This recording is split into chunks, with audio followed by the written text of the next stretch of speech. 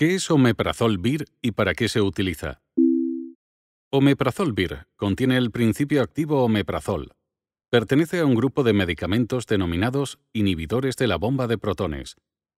Estos medicamentos actúan reduciendo la cantidad de ácido producida por el estómago. Omeprazol Vir se utiliza para tratar las siguientes enfermedades.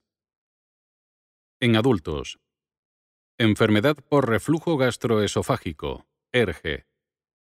En este trastorno, el ácido del estómago pasa al esófago, el tubo que une la garganta con el estómago, provocando dolor, inflamación y ardor. Úlceras en la parte superior del intestino, úlcera duodenal, o en el estómago, úlcera gástrica. Úlceras infectadas por una bacteria llamada Helicobacter pylori.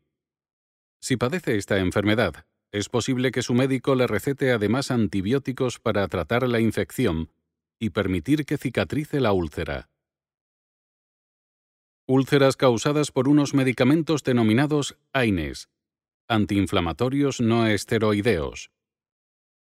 Omeprazol Vir puede usarse además para impedir la formación de úlceras si está tomando AINES. Exceso de ácido en el estómago provocado por un tumor en el páncreas. Síndrome de Zollinger-Ellison. En niños.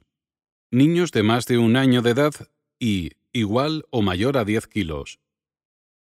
Enfermedad por reflujo gastroesofágico, ERGE.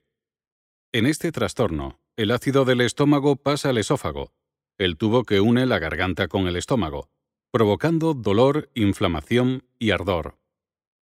En los niños con síntomas de la enfermedad pueden incluir el retorno del contenido del estómago a la boca, regurgitación, vómitos y un aumento de peso insuficiente. Niños de más de 4 años de edad y adolescentes. Úlceras infectadas por una bacteria llamada Helicobacter pylori. Si su hijo padece esta enfermedad, es posible que su médico le recete además antibióticos para tratar la infección y permitir que cicatrice la úlcera.